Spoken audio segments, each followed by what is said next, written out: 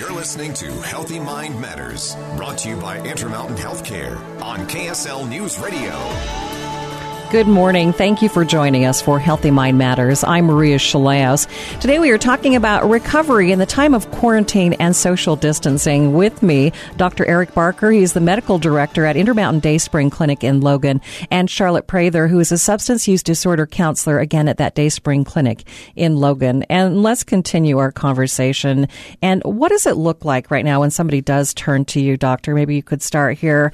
What kinds of things are you hearing from folks that they really need at this time? Well, I think one thing that I would point out is that the doors are still open. We're still seeing patients. We're still accepting new patients, and there's never been a better time to be in recovery and to quit using a substance, both for physical health reasons as well as mental health reasons, given the current pandemic.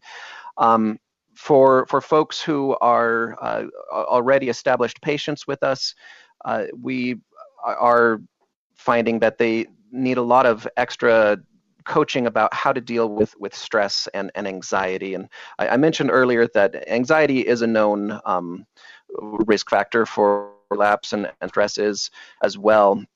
So we're doing a lot of helping people to try and cognitively reframe things, to utilize skills to promote healthy coping with these stresses and worries that are on their minds. Skills such as mindfulness, such as meditation, making sure that they're doing the things that they need to take care of themselves. I think most people know what they need to stay well. They know whether it's, I need some time to read a book, or to watch a show and unwind, or to go for a walk.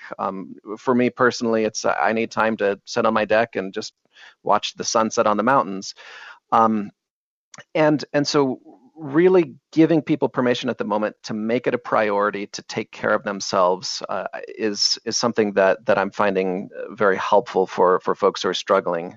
Charlotte, what would you add about stress and how people can find the correct coping mechanisms?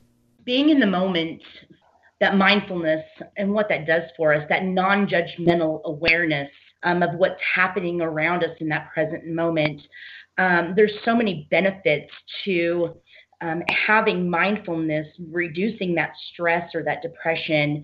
It also improves memory and focus and mental processing speed. There's an ability to adapt and to change when things change in stressful situations, as we're seeing right now in this pandemic, where things are changing every day, and we're able to adapt when we're in that present moment. We also have a greater satisfaction with our relationships by being in the moment. We're engaged, we're present. For addiction, we've been unpresent, we've been disengaged and just in the sidelines. And with being mindful and present, we're in that moment. In dealing with stress, I mean, going for a walk and walking your dog and sitting on the back porch, and I do that same thing, Dr. Barker, is just kind of sit on the back porch and watch the hummingbirds. But not drinking alcohol and not using substances, and even caffeine. There's aromatherapies, essential oils that you can use, such as lavender or cedarwood, frankincense or vetiver. Just smelling those things can help to relax the brain and the body. Just using your senses. They have a 5, 4, 3, 2, 1, where you're seeing 5 different things, feeling 4 different things, hearing 3 different things, tasting 2 different things, and then maybe smelling 1 thing to be in the moment. So just, staying in that moment is very, very important. Doctor, I'd like to go back to what you said about giving ourselves permission and how we do that. I think we get so stressed out that sometimes we don't even see what it is that we can do to just take a moment and relax, and that there are simple things to do. Yes, it seems to be human nature that when there's a lot of worry on our plates, a lot of stressed out thoughts in our minds that we tend to fill most of our time with those. And that's not a healthy way to be living. For us to mentally be off entertaining some hypothetical worst case scenario, as opposed to coming back to where we are right now here in the moment and living life in the here and now. I have a lot of folks who will tell me that they know they should be walking because they know it helps them.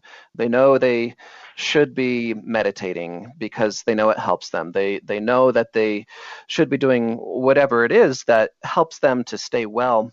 But for some reason, either it falls down on the priority list, or sometimes people look around and see that others are struggling and forget to take time to care for themselves when they're spending a lot of time focused on caring for others, which is a great thing. But I tell my patients, in order for us to be able to best help those around us and to offer our best self to them, we need to take care of ourselves. And so I tell them, make the time, take the time, schedule the time, and do it. Give yourself 20 minutes, 30 minutes a day, and conscientiously prepare and practice some form of self-care that works for you, so that you're able to be staying as well as you can mentally to be able to deal with the ongoing stress and issues that we're all facing together as a team at the moment. All right, we need to take a break. When we come back, I'd like to talk more about what you said about, hey, this is the best time to reach out for help. And you're listening to Healthy Mind Matters on KSL News Radio.